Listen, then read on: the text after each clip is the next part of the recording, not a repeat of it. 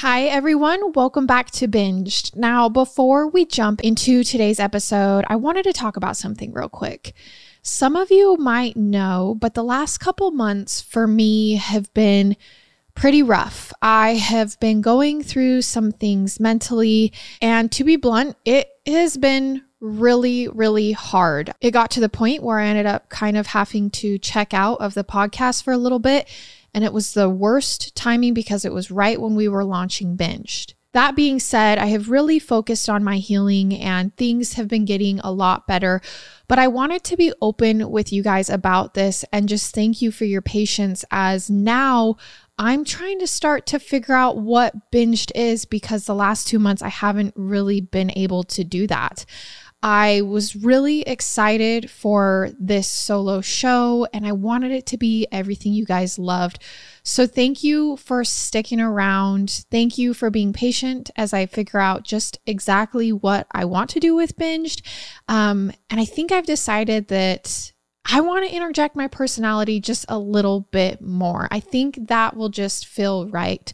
So if you kind of see me start to do that, that is why. And I'm just really excited for the future.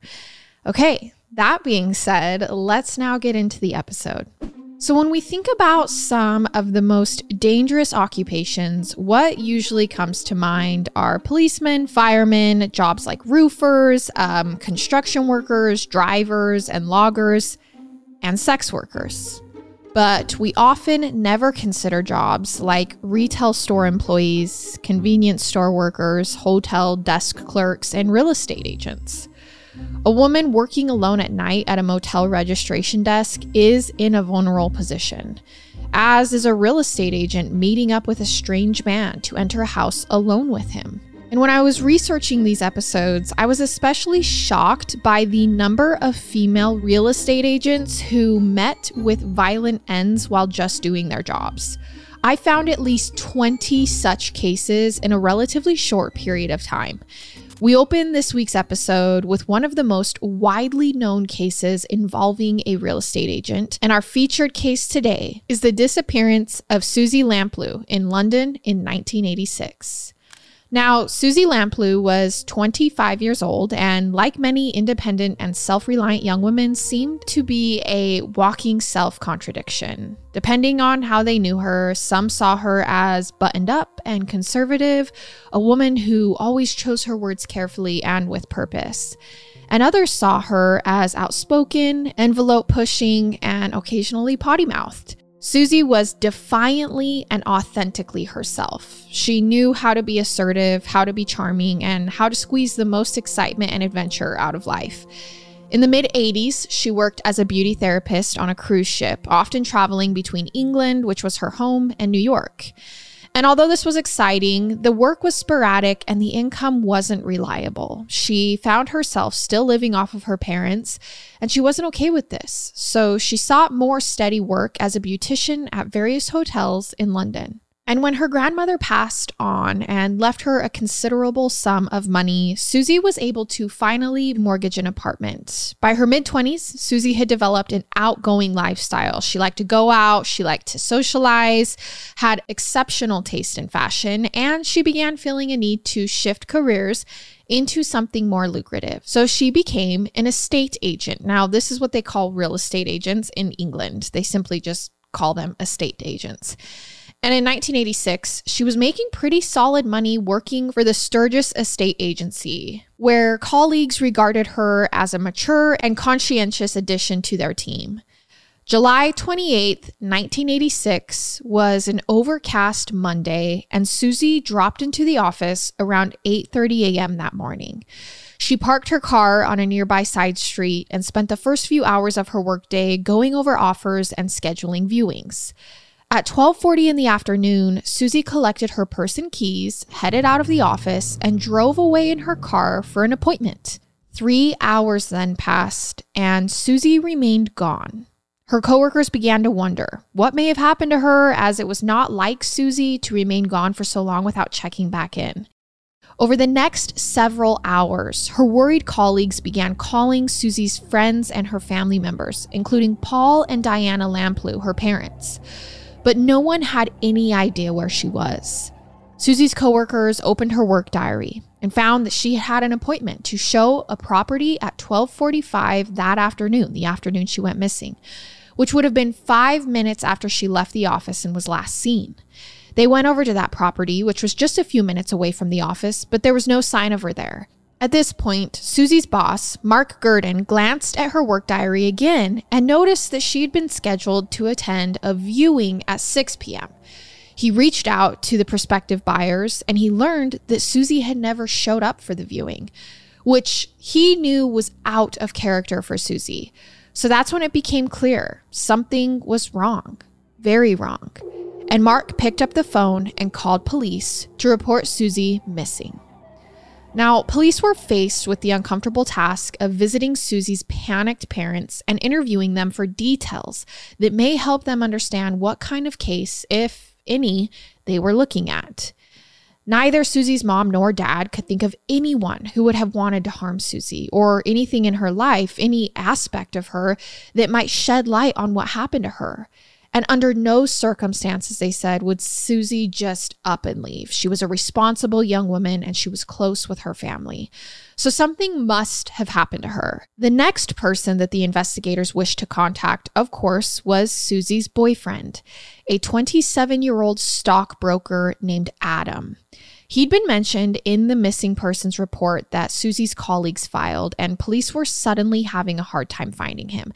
And if you, like me, have watched Selling Sunset on Netflix, this just feels like the real estate agent dating the stockbroker. And it's hard not to insert that drama into the picture I'm having for this case, but I'm fairly positive that this wasn't what the agency looked like. But in the meantime, while trying to get a hold of Susie's boyfriend, police searched Susie's apartment and found nothing useful. And when they finally caught up with Adam, they took him in for questioning, which ended up lasting well into the night.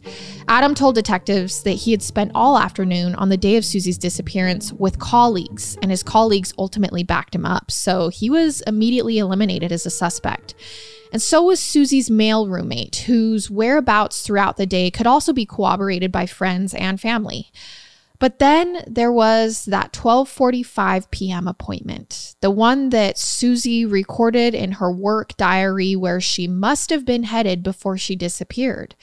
That was the piece of information that would become the most significant clue in her disappearance. The work diary entry, as you know, was a 12:45 p.m. appointment with a prospective homebuyer who gave the name of Mr. Kipper. Now, Susie was scheduled to show the mysterious Mr. Kipper a 3-story terraced property located at 37 Sherolds Road, just half a mile away from the agency. This house was a lead that had only recently come into the agency, and it was just a 3-minute drive from the office. And Susie, according to her entry, was supposed to meet Mr. Kipper outside of the property. Now, while police are narrowing this down, they also discover Susie's missing vehicle, her brand new Ford Fiesta that was located later that evening on Stevens Road, which was more than a mile away from the property that she was last supposed to be heading to. So what was her car doing here, and who was Mr. Kipper? Detectives released this information to the media, asking for Mr. Kipper to come forward and speak with police about his planned meeting with the missing estate agent. But whoever Mr. Kipper was, he never reached out. So police began to reach the conclusion that there was actually no Mr. Kipper, that Mr. Kipper was in fact a false name. And perhaps the man who provided it had a twisted sense of humor, and some observed at the time that Kipper is spelled like kidnapper with the letters DNA removed. So in canvassing the area near the house for sale, where Susie was last thought to be headed, police connected with 3 witnesses who actually saw Susie at the property. This is big. This means she made it there. The first was a man who'd been out for a lunchtime stroll. He said he had spotted Susie waiting outside the property at 12:50 p.m. And then the man who lived next door to that property also had seen Susie about 10 minutes later walking out of the house with a man. And then both Susie and the man turned around to take another look at the house before walking back toward the road. It appeared that the two of them then began arguing, and that's when the man forced Susie into a car. That was all this witness saw. But then another witness who happened to be walking past the property at pretty much the same time also saw Susie leaving with a man who was carrying a bottle of champagne with ribbons around it. This man was described as being a white male in his mid to late 20s or early 30s with a dark complexion and dark combed back hair. The man was also observed arriving at the house in a dark-colored BMW. He appeared to be well-dressed, wearing a charcoal suit, and looked as though he may have had a broken nose. This is how he's described by eyewitnesses. So the two eyewitnesses who saw the man Susie was meeting sat down with police and assisted them in creating composite sketches. Then there was another witness who came forward to report that while he was driving on the same road, he saw Susie driving her car recklessly away from the property, fighting with a man who was in her passenger seat. In fact, this eyewitness had to swerve his own car out of the way to miss them. And then Susie's close friend, Barbara Whitfield, saw Susie later in the afternoon at around 2:45 p.m. driving her car north on that same road. She waved to Susie, but Susie was busy talking to a man who was in her passenger seat. And yet, another witness along Stevens Road, where Susie's Ford Fiesta was eventually discovered, saw a woman resembling Susie with a well-dressed man close to where the car was found. And the car, when it was found, appeared to have been parked chaotically, as though the driver was in a hurry. The car was parked half in front of someone's garage with the door open and the handle brake off. Susie's purse was left inside the car, but the car keys, as well as the keys to that property that she had shown, were missing. And whoever the driver was, it was someone taller than Susie because the seat had been pushed back further than Susie would have adjusted. One witness who talked to police reported having seen a black BMW double parked along the road, which corroborated the neighbor's account of having seen the man Susie was with at the property shown up in the same kind of vehicle. Another witness reported seeing not just one Ford Fiesta parked along the road that day, but two. A man who was out jogging that afternoon also saw a black BMW speeding south with a man driving and a woman in the passenger seat struggling with him, hanging on the horn for a long time as though she was trying to get the attention of a passerby. At first, the jogging witness thought the woman was laughing, but when he returned to this memory in his mind, he realized, well, maybe she actually was screaming. And this woman fit the description of Susie. Go back to the days of relaxing on the beach and enjoying all-day fun with Spring Break on DraftKings Casino. Play exclusive games like Rocket, a fan favorite and my personal fave at DraftKings Casino. The excitement is boundless, the vibes are perfect, and the cash prizes could be massive. New players start playing with just $5 and get $100 back instantly in casino credits. Download the app and use code PAYTON, P-A-Y-T-O-N, to book your one-way ticket to fun with DraftKings Casino. The crown is yours. Gambling problem? Call 1-800-GAMBLER or visit www.1800gambler.net. In Connecticut, help is available for problem gambling. Call 888-789-7777 or visit ccpg.org. Please play responsibly. 21 plus, physically present in Connecticut, Michigan, New Jersey, Pennsylvania, West Virginia only. Void in Ontario. Eligibility and other restrictions apply. 1 per opted-in new customer. $5 wager required, max. $100 in casino credits awarded, which require one-time playthrough within 168 hours. See terms at casino.draftkings.com/promos. Restrictions apply. You guys, warmer, sunnier days are calling, and I'm fueling up for them with Factor's no prep, no mess meals. I've met my wellness goals in time for summer thanks to the menu of chef-crafted meals with options like Calorie Smart, Protein Plus, and Keto. Factor's fresh, never frozen meals are dietitian approved and ready to eat in just 2 minutes. So no matter how busy I am, I always have time to enjoy nutritious, great tasting meals. So make today the day you kickstart a new healthy routine. I mean, what are you waiting for? With 35 different meals and more than 60 add-ons to choose from every week, I know I always have new flavors to explore. And you can crush your wellness goals too this May with dietitian-approved meals and ingredients that you can trust. That's From breakfast to dessert, stay fueled with easy, nutritious, and delish options. Plus, Factor meals are ready in 2 minutes. There's no shopping, prepping, cooking, or cleaning up. It's literally my least favorite part of meal prepping, and they take it away. Head to factormeals.com/dark50 and use code dark50 to get 50% off your first box plus 20% off your next month. That's code dark50 at factormeals.com/dark50 to get 50% off your first box plus 20% off your next month while your subscription is active. And one thing all these black BMW eyewitness sightings also had in common was that it was a left-hand drive, like the cars in America. Only this was England, where most of the cars on the road are right-hand drives. So this definitely stood out to witnesses. Now, in talking to Susie's coworkers, police found out that just a few days before her disappearance, a bouquet of red roses was delivered to her office by, quote, a secret admirer. Police found this especially interesting, considering that the man she'd last been seen with was observed by witnesses to have been holding a bottle of champagne with a ribbon around it. Could Susie's abductor have actually been a secret admirer who flew into a murderous rage when things didn't go in the direction that he'd hoped? Police wouldn't know because months passed, and I'm sure this is one of the most common lines in true crime stories. Her case began to grow cold. But then in January of 1987, there was a new lead, one that seemed pretty promising. A man came into the police station to report a BMW that had been abandoned on a nearby roadside for months. And the car was registered to a Belgian diamond dealer named David Kipper, which this Kipper is spelled Kipper, which is very similar to Susie Lamplou's mysterious Mr. Kipper. They pulled his records and found that David Kipper was about 30 years old, had dark hair, a dark complexion, and closely resembled the man eyewitnesses said they had last seen with Susie. The BMW was impounded and processed by the forensics team while the detectives tracked down David Kipper and traveled to Belgium to interview him. However, once they talked to him, they realized that their most promising lead in this cold case was a dead end. David Kipper had an airtight alibi for the day of Susie's disappearance. Around this time, a new senior detective was assigned to supervise the Susie Lamplugh case. That man was Detective Superintendent Martin Hackett.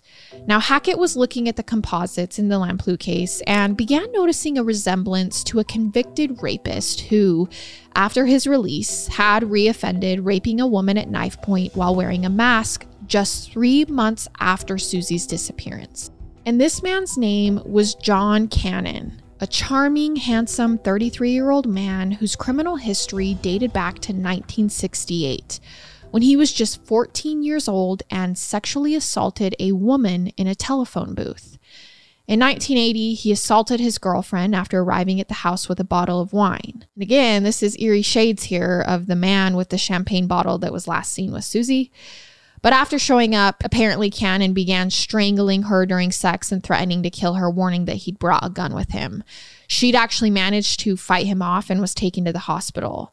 The next year, Cannon then went on a crime spree. He robbed a gas station with a knife, he robbed a lingerie shop, and he raped a woman after tying up her mother and threatening to stab her baby. So this Mr. Cannon's criminal history is not good. He spent 5 years in prison, 5 years of an 8-year sentence for these crimes, and had just been released on July 25th, 1986. This is just 3 days before Susie's disappearance.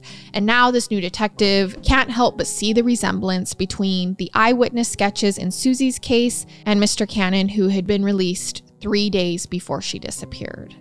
So throughout the year leading up to his release, he had been held in an open prison, which meant that he could actually leave the grounds on day release. According to his fellow inmates and coworkers, around this time, Cannon would boast about how easily he was able to pick up women and that he'd been going to wine bars in the area where Susie was last seen. He said also that he met a girl he called an uptown girl named Susu. And some of the bars he named included one that was located right across the street from Susie's office.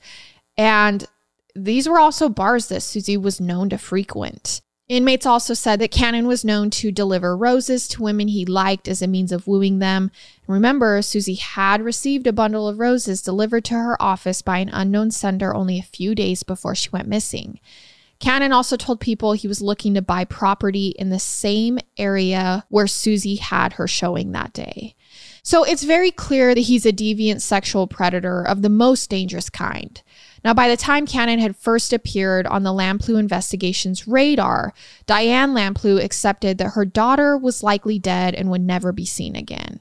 And as police are trying to piece all of this together in Susie's investigation, we're going to stop there and actually jump to another disappearance, the disappearance of a woman named Shirley Banks.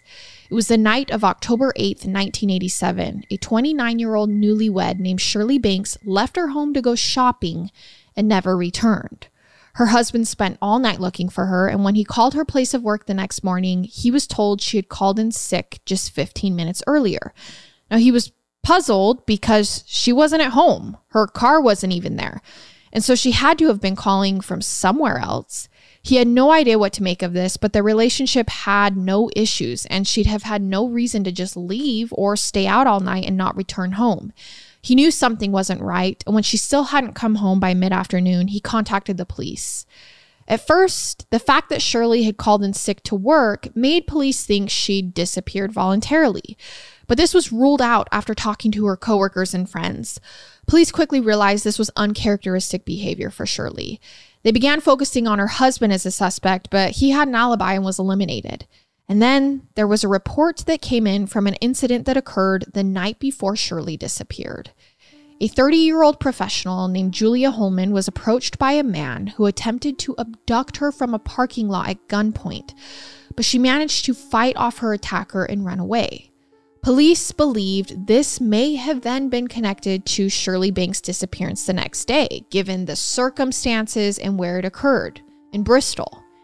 Meanwhile, the search for Shirley Banks was intensive. 150 police officers from 5 different police forces collectively spent nearly 150,000 man-hours on the case. And the disappearance was publicized on television, but no trace of Shirley turned up. And then 2 days before Halloween, a man named John Cannon pulled a knife on a dress shop assistant and was stopped only when he was interrupted and chased by 2 witnesses who happened to be passing by. He ran away and they called police, who caught up with him nearby, finding him with a knife and a bloody hand. They located his black BMW nearby, and inside they found a rope and a fake gun. They impounded the car and searched it more thoroughly. That's when they located materials that tied John Cannon to Shirley Banks, our second girl who went missing. The evidence was inside a briefcase in his glove compartment. This must have been a really big glove compartment, because I don't know how you fit a briefcase in a glove compartment, but I digress. They find items from Shirley Banks's car in his glove compartment, and her missing car was found inside a garage at his apartment complex. It had been repainted from its original color, orange, to blue, and Shirley's license plate had been removed and replaced with a phony plate, whose license number was SLP386S. But if you're confused, let me straighten this out for you. At this point, it looks like to police that John Cannon definitely probably killed missing Shirley Banks. And because his name had just barely started popping up in Susie's case, he becomes an even stronger suspect in her disappearance. 2 women who disappeared, and he's tied to both of them. He was immediately arrested, and while being questioned, he claimed he bought Shirley's vehicle at an auction. He claimed he'd gotten the car from a businessman in Bristol who was responsible for the murders of Susie Lamplugh, Shirley Banks, and another girl. So he tells police he bought Shirley's car from a man who killed Shirley, Susie, and another girl. Detectives knew that John Cannon himself sometimes pretended to be a successful Bristol businessman. The inmates had told them this. In fact, Cannon presented himself as such in a video that was made for a video dating service, which he signed up for around the time that Shirley Banks disappeared. Now, do you have any ambition for the future, or do you feel that you've achieved your ambitions already? I've achieved them. Right. Financially, I've achieved them. I'm just looking now. I'm in a sedimentary period where financially and career-wise I've achieved what I've wanted to achieve. Yeah. I'm just now looking for what's the next thing to achieve. So detectives interviewing Cannon asked if, quote, this successful Bristol businessman who he bought the car from was in fact himself. They're like, okay, Mr. John, are you actually the successful businessman who killed those 3 girls? And he's like, yes, which essentially was a murder confession. But then he quickly retracted his statement and ended the interview in a state of distress. He was then charged with assault for the attack on Julia Holman, with charges pending for Shirley Banks' disappearance. Julia Holman was the woman who was attacked that led police to John, and she's brought in for a police lineup, and she immediately identifies John Cannon as the man who attempted to abduct her. Searching Cannon's property, investigators found a pickup ticket for dry cleaners and learned that he dropped off a raincoat with red stains after Shirley Banks went missing. He had told the shop that the red stains were from red mud due to having sex in a public park. But forensic examination proved these stains to be blood stains, and the blood type and blood enzyme type were consistent with those of missing Shirley Banks. When police ran fingerprint analysis on items taken from his apartment, there was a fingerprint found on a document from his apartment that matched Shirley Banks' left thumb. So Cannon was then charged with kidnapping and murder, but repeatedly maintained that he didn't know Shirley Banks, didn't know where she was, and that she was never inside his apartment. All right, when you're traveling, do you ever stress about what's happening back home? Like, did you forget to lock up or leave a window open? That's why I totally suggest getting Simply Safe Home Security today. It's for top-notch security and peace of mind, no matter where your summer adventures take you. Anything you might worry about leaving your home for an extended period of time has been thought out by Simply Safe. It's whole home protection with sensors to detect break-ins, fires, floods, and more. It's definitely so nice, when you're home to be like, oh, no one's probably going to break in. But when you're away from home, it's also nice to have that peace of mind that there's not a fire, there's not a flood, no one is coming into your house. There's a variety of indoor and outdoor cameras we've installed, so we have a view of all the entry points. Plus, I just feel relieved knowing that it's backed by 24/7 professional monitoring for less than $1 a day. Simply Safe has given me and many of my listeners real peace of mind, and I want you to have it too. Right now, get 20% off any new Simply Safe system with Fast Protect monitoring at simplysafe.com/Payton, Payton. There's no safe like Simply Safe. True crime fans, do you have a knack for solving mysteries? Well, it's time for you to meet your new favorite game, June's Journey. Dive headfirst into the opulent and perilous world of the 1920s as June Parker, determined to unravel the enigma of her sister's murder. With each hidden clue you discover, you're not just solving puzzles. You're peeling back layers of scandalous family secrets, navigating through danger, and even stumbling into unexpected romance. Imagine every scene as a gateway to a new thrilling storyline, taking you from the parlors of New York to the sidewalks of Paris. You guys, I've been engrossed in a chapter that's challenging and utterly compelling. If you're like me, enjoying a puzzle to unwind, June's Journey hits the spot. Plus, decorating my estate is incredibly satisfying.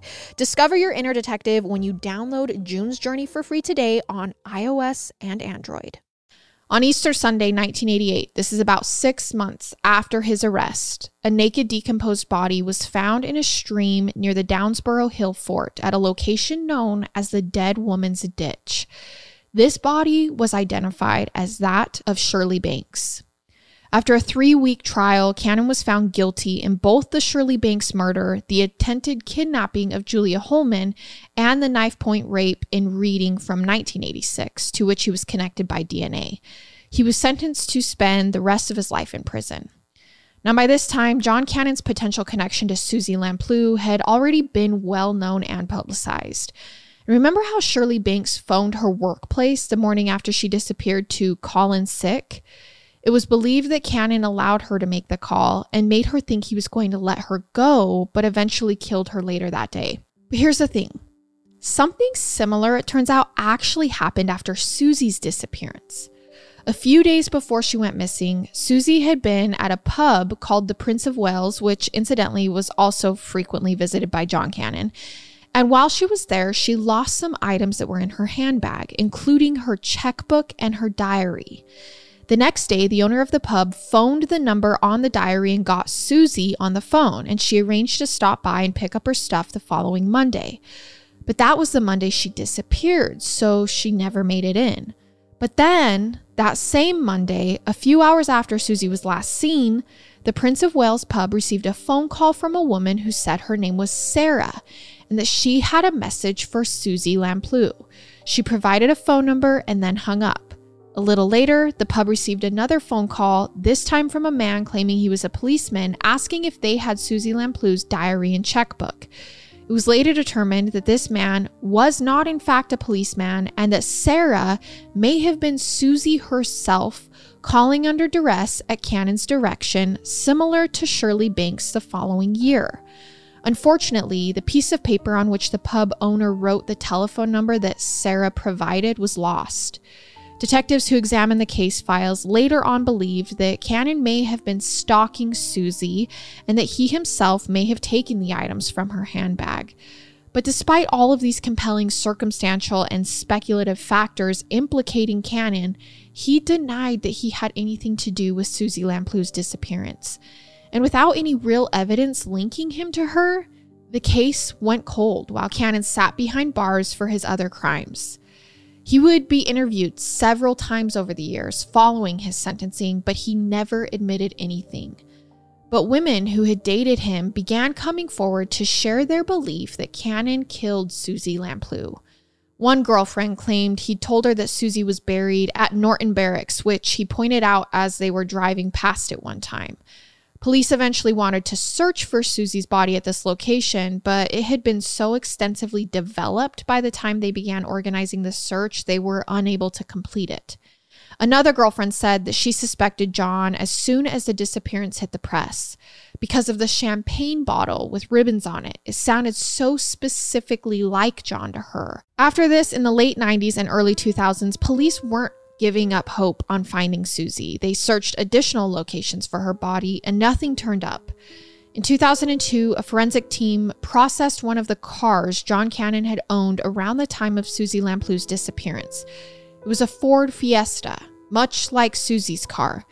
And inside, they found DNA they matched to Susie Lamplugh. In the same car, they also found 2 hairs that were matched by DNA to a murdered woman named Sandra Court, who had been strangled and dumped in May of 1986. But despite all of this evidence, the Crown Prosecution Service felt that it wasn't sufficient enough to file charges. They argued that the DNA only showed that Susie Lamplugh had been inside of John Cannon's car at some point, but not that he killed her. They couldn't determine exactly when she had been in the car. The police obviously disagreed with this conclusion and held a press conference that year announcing that John Cannon was the killer of Susie Lamplugh. They believed Cannon stalked her, possibly even took her on a date, saw perhaps multiple properties, got into an argument with her on the day she disappeared, probably because he wanted sex and she wasn't interested. He then abducted and killed her. They also believe that Cannon was responsible for a series of rapes in the late 1970s, which ended in 1980, around the time Cannon had ended his dysfunctional marriage and began a new relationship with that girlfriend that he eventually tried to kill.